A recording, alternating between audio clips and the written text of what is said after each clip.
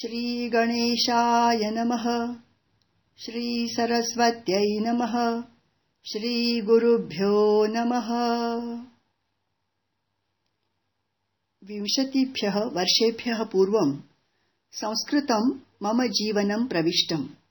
संस्कृतभारती आवयोः गृहं प्रविष्टा। तदारभ्य जीवनम् एव परिवर्तितम्। बहवः गुरवः लब्धाः, तेभ्यः मार्गदर्शनं प्राप्तम्। अतः पुनश्च सर्वेभ्यो गुरुभ्यो नमः। संस्कृतिः संस्कृताश्रया इति विषयम् अधिकृत्य किञ्चित् प्रस्तूयते मया। का नाम संस्कृतिः? किं नाम संस्कृतम्? को नाम आश्रयः? कथं संस्कृतभारती संस्कृतेः शिक्षणं संरक्षणं च कुर्वती अस्ति पश्याम तावत्। अमेरिकादेशे प्रायः अधुना भारतदेशे अपि भारतीय संस्कृतिः नाम भारतीय परिवेशधारणं, यथा महिलाभिः शाटिका, युवतिभिः चूडीदारः, युवाभिः पादांशुकादिकं च। पर्वदिने तिलकधारणं, मन्दिरगमनं, भारतीयभोजनं च। ततोपि अधिकं संस्कृतेः चिह्नं मन्यन्ते आङ्ग्लमिश्रितभारतीयभाषया किञ्चित् सम्भाषणम्, भारतीयसङ्गीताभ्यासः, नृत्याभ्यासः च। अहमपि 20 वर्षेभ्यः पूर्वं तथैव चिन्तयामि स्म।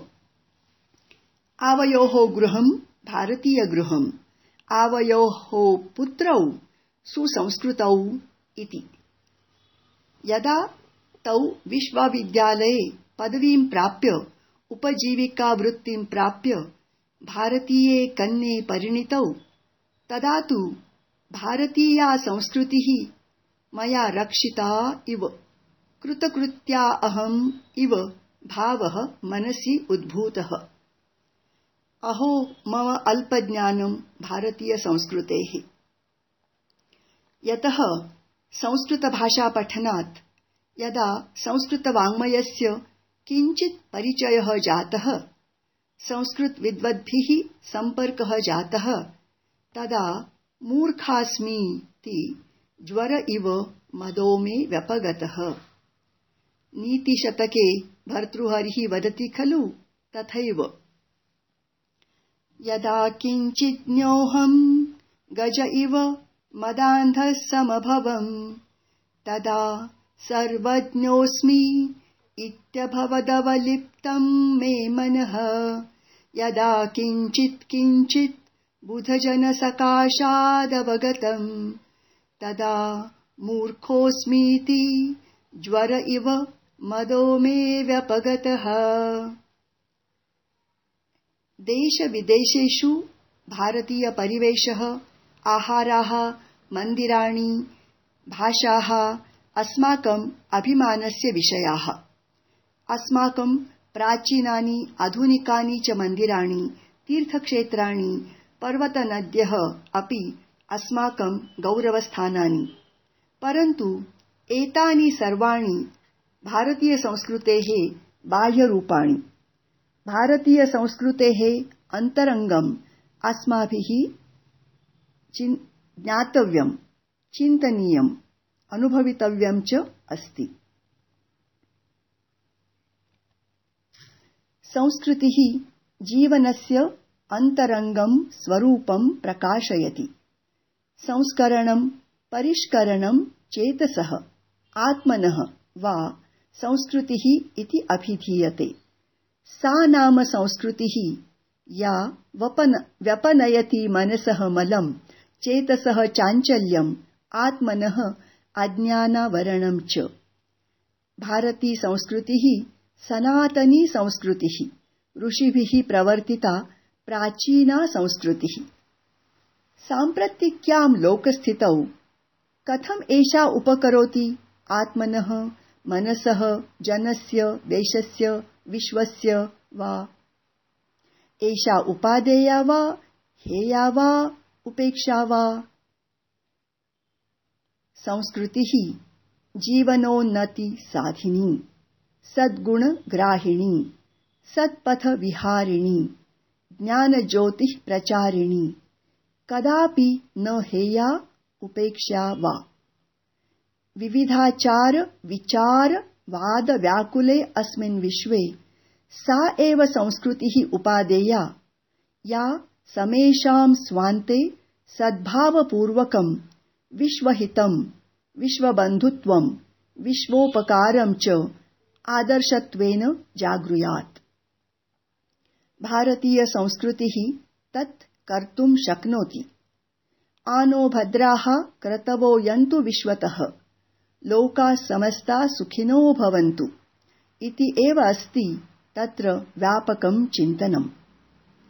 भारतीय संस्कृतेः प्रमुखाः विशेषाः सन्ति धर्मप्राधान्यम्, आध्यात्मिकी भावना, पारलौकिकी भावना, वर्णाश्रमव्यवस्था, पुरुषार्थ चतुष्टयम् च। भारतीय संस्कृतिः धर्मप्रधाना, धर्मेण हीना पशुभिः समानाः इति उक्तिः। न हि धर्मपदेन कश्चन सम्प्रदायविशेषः अत्र विवक्षितः। शास्त्रेषु धर्मपदवाच्यानि जगद्धारकाणि मूलतत्त्वानि यम शब्देन आख्यातानि। अहिंसा, सत्य, अस्तेय, ब्रह्मचर्य, अपरिग्रहः यमाः इति योगदर्शने पातञ्जलसूत्रम्। अहिंसा परमो धर्मः, न हि सत्यात् परो धर्मः, सत्यमेव जयते नानृतम् इत्यादयः सूक्तयः सुपरिचिताः एव। पुनश्च शरीरमाद्यं खलु धर्मसाधनम् अपि। आध्यात्मिकी भावना मानवं देवत्वं प्रापयति। जीवनम् एतद् न केवलं भोगार्थम् अपितु आत्मोन्नतेः प्रमुखं साधनम्। एको देवः सर्वभूतेषु गूढः, सर्वव्यापी सर्वभूतान्तरात्मा इति श्वेताश्वतरोपनिषदि। ईशावास्यमिदं सर्वं यत्किञ्च जगत्यां जगत् इति ईशावास्योपनिषदि। अध्यात्मप्रवृत्त्या जीवनम् उन्नतं भवति। सः जनः प्रतिपदम् आनन्दम् अनुभवति। तस्य मनसि प्रवर्तते सहृदयता, सहानुभूतिः, औदार्यतादयः दैवी गुणाः। पारलौकिकी भावना, पुनर्जन्मवादः, कर्मसिद्धान्तः एते मनुष्यं सत्कर्मणि योजयन्ति, पापात् निवारयन्ति। आचारः परमो धर्मः इति सूक्तिः। सदाचारपालनं सर्वोत्तमं तपः इति गण्यते। वर्णाश्रमव्यवस्था वैयक्तिकजीवने, समाजजीवने मार्गदर्शिकारूपेण तिष्ठति। ब्राह्मण, क्षत्र, क्षत्रिय, वैश्य, शूद्राः इति चत्वारः वर्णाः। एकैकस्य वर्णस्य कर्तव्यं किम् इति शास्त्रे निर्दिष्टम् अस्ति। एषा वर्णव्यवस्था जातिप्रथा न। जन्मना जातिः, कर्मणा वर्णः इति ज्ञातव्यम्। यः यादृशं कर्म करोति तादृशं वर्णम् आप्नोति।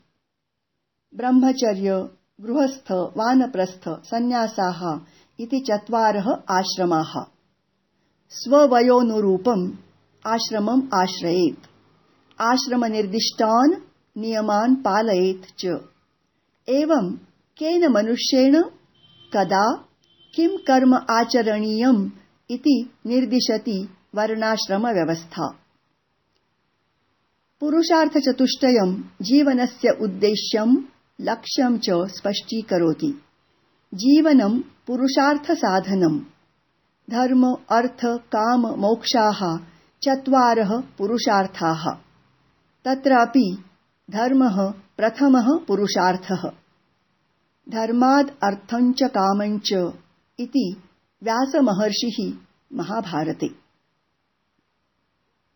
धर्मार्थं, कामार्थं, अर्थप्राप्तये मोक्षप्राप्तये च सर्वत्रैव कर्मणः आवश्यकता प्रतिपदम् अनुभूयते।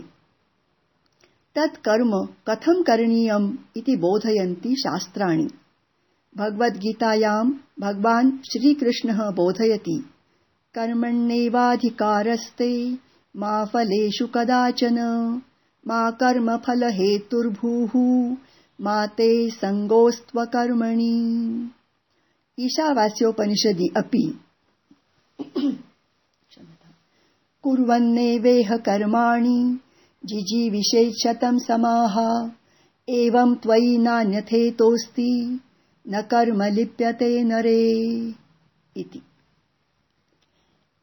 एतत् सर्वं जीवनोपकारकं चिन्तनं मननम् अन्वेषणम् उद्बोधनम् एव भारतवर्षस्य समस्तं प्राचीनं वाङ्मयम्। निखिलमपि वैदिकवाङ्मयं रामायणं महाभारतं पुराणानि स्मृतिग्रन्थाः दर्शनानि धर्मग्रन्थाः महाकाव्यानि काव्यानि नाटकानि गद्यकाव्यानि नीतिग्रन्थादयः संस्कृतभाषायाम् एव उपलभ्यन्ते। न केवलं तदेव मानवजीवनस्य कल्याणार्थं भौतिकजीवनस्य उन्नत्यर्थं यत् यत् शास्त्रम् आवश्यकं तत् शास्त्रं संस्कृतभाषायाम् उपलभ्यते। 14 विद्यानां 64 कलानां चिकित्सा वर्तते संस्कृतभाषायाम्। तत्र व्याकरणं गणितं ज्योतिषम् अर्थशास्त्रं कामशास्त्रम् आचारशास्त्रम् आयुर्वेदः धनुर्वेदः छन्दशास्त्रम् किं न चिन्तितं ऋषिमुनिभिः। एतत् समग्रं प्राचीनं वाङ्मयम् एव भारतीयसंस्कृतेः मूलं विशुद्धं रूपम्। किं नाम संस्कृतम् इति जिज्ञासितं चेत् परिष्कृतं परिशुद्धं यत् तत् संस्कृतम्। प्राचीनैः ऋषिमुनिभिः भाषागतदोषपरिष्कारेण अपशब्दनिवारणेन या परिष्कृता भाषा व्यवहृतिम् आनीता सा एव संस्कृतभाषा नाम्ना सम्बोध्यते प्रशस्यते आद्रियते च। देवभाषा देववाणी गिर्वाणवाणी इत्यादीनि तस्याः भाषायाः नामधेयानि। ब्राह्मी तु भारती भाषा गिर्वाग्वाणी सरस्वती व्याहार उक्तिर्लपितं भाषितं वचनं वचः इति अमरकोशे भाषायाः 13 नामानि। संस्कृतभाषायां निहितं तत्त्वज्ञानं धर्माधर्मविवेचनं संस्कृतिस्वरूपं गुरुशिष्यपरम्परया मौखिकपरम्परया पठनपाठनेन आचरणेन च रक्षितम्। संस्कृतभाषा भारतीयसंस्कृतेः मूलम् आधारः पोषिका प्रचारिका च अतः सर्वदृष्ट्या अपि आश्रयः एव। अतः एव कथ्यते संस्कृतिः संस्कृताश्रया इति।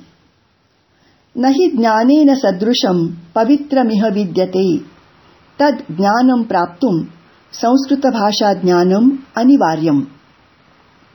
ततः जीवनस्य उन्नतेः प्रमुखाणां साधनानां यथा योगः गीता वेदान्तविषयादीनाम् अवगमनम् अध्ययनं च सुलभं भवति। संस्कृतभारत्या संस्कृतभाषा पठनस्य उत्तमः मार्गः संस्थापितः अस्ति। सम्भाषणशिबिरेण आरम्भः। संस्कृतेन सम्भाषणं कुरु जीवनस्य परिवर्तनं कुरु इति संस्कृतपठनस्य मूलमन्त्रगीतं गायन्तः छात्राः अभ्यासपुस्तकस्य पठनं समाप्य गीतासोपानं गीताप्रवेशादीनां पठनेन भगवद्गीतायाः परिचयं प्राप्नुवन्ति। पठनं भवेत् परिवारेण सह मित्रैः सह वा। अनन्तरं सम्भाषणशिबिरपाठनं, भाषावर्गाणां चालनं, संस्कृतभारत्याः प्रकाशनानि, अरबिन्दो आश्रमस्य प्रकाशनानि अवगन्तुं सुलभानि। संस्कृतभारती इव योगभारती अपि संस्कृतिरक्षणे कार्यरता अस्ति। योगशास्त्रस्य अष्टाङ्गानि पातञ्जलसूत्राणि पठितुं शक्यते। चिन्मय मिशन संस्था इव उत्तमाः वेदान्तसंस्थाः, तासाम् आश्रमाः प्रतिप्रदेशं वर्तन्ते। तत्र वेदान्तशास्त्रश्रवणम्, अध्ययनं कर्तुं शक्यते। एवं संस्कृत, योग, गीता, वेदान्तशास्त्राणि सांस्कृतिकदृष्ट्या जीवनस्य विकासाय भवेयुः। संस्कृतपठनेन संस्कृतेः ज्ञानं भवति। संस्कृतपाठनेन संस्कृतेः रक्षणं कृतं भवति। बालाः गायन्ति मम माता देवता। ते एव अग्रे गत्वा तैत्तिरीयोपनिषदि पठन्ति, जानन्ति च मातृदेवो भव, पितृदेवो भव, आचार्यदेवो भव इति। युवकाः गायन्ति लोकहितं मम करणीयम्। ते जानन्ति जनसेवा एव नारायणसेवा इति। अग्रे ईशावास्योपनिषदि पठन्ति कुर्वन्नेवेह कर्माणि जिजीविषेत् शतं समाः इति। प्रौढाः गायन्ति जीवनं न शाश्वतं, वैभवं न हि स्थिरम्। तर्हि किं शाश्वतम् इति चिन्तनम् आरभते। एवं लघु लघु गीतद्वारा, सुभाषितद्वारा संस्कृतेः बीजम् उक्तं भवति, सस्यं वर्धते च। संस्कृतिः संस्कृताश्रया इत्यत्र न कोऽपि सन्देहः इति शम्।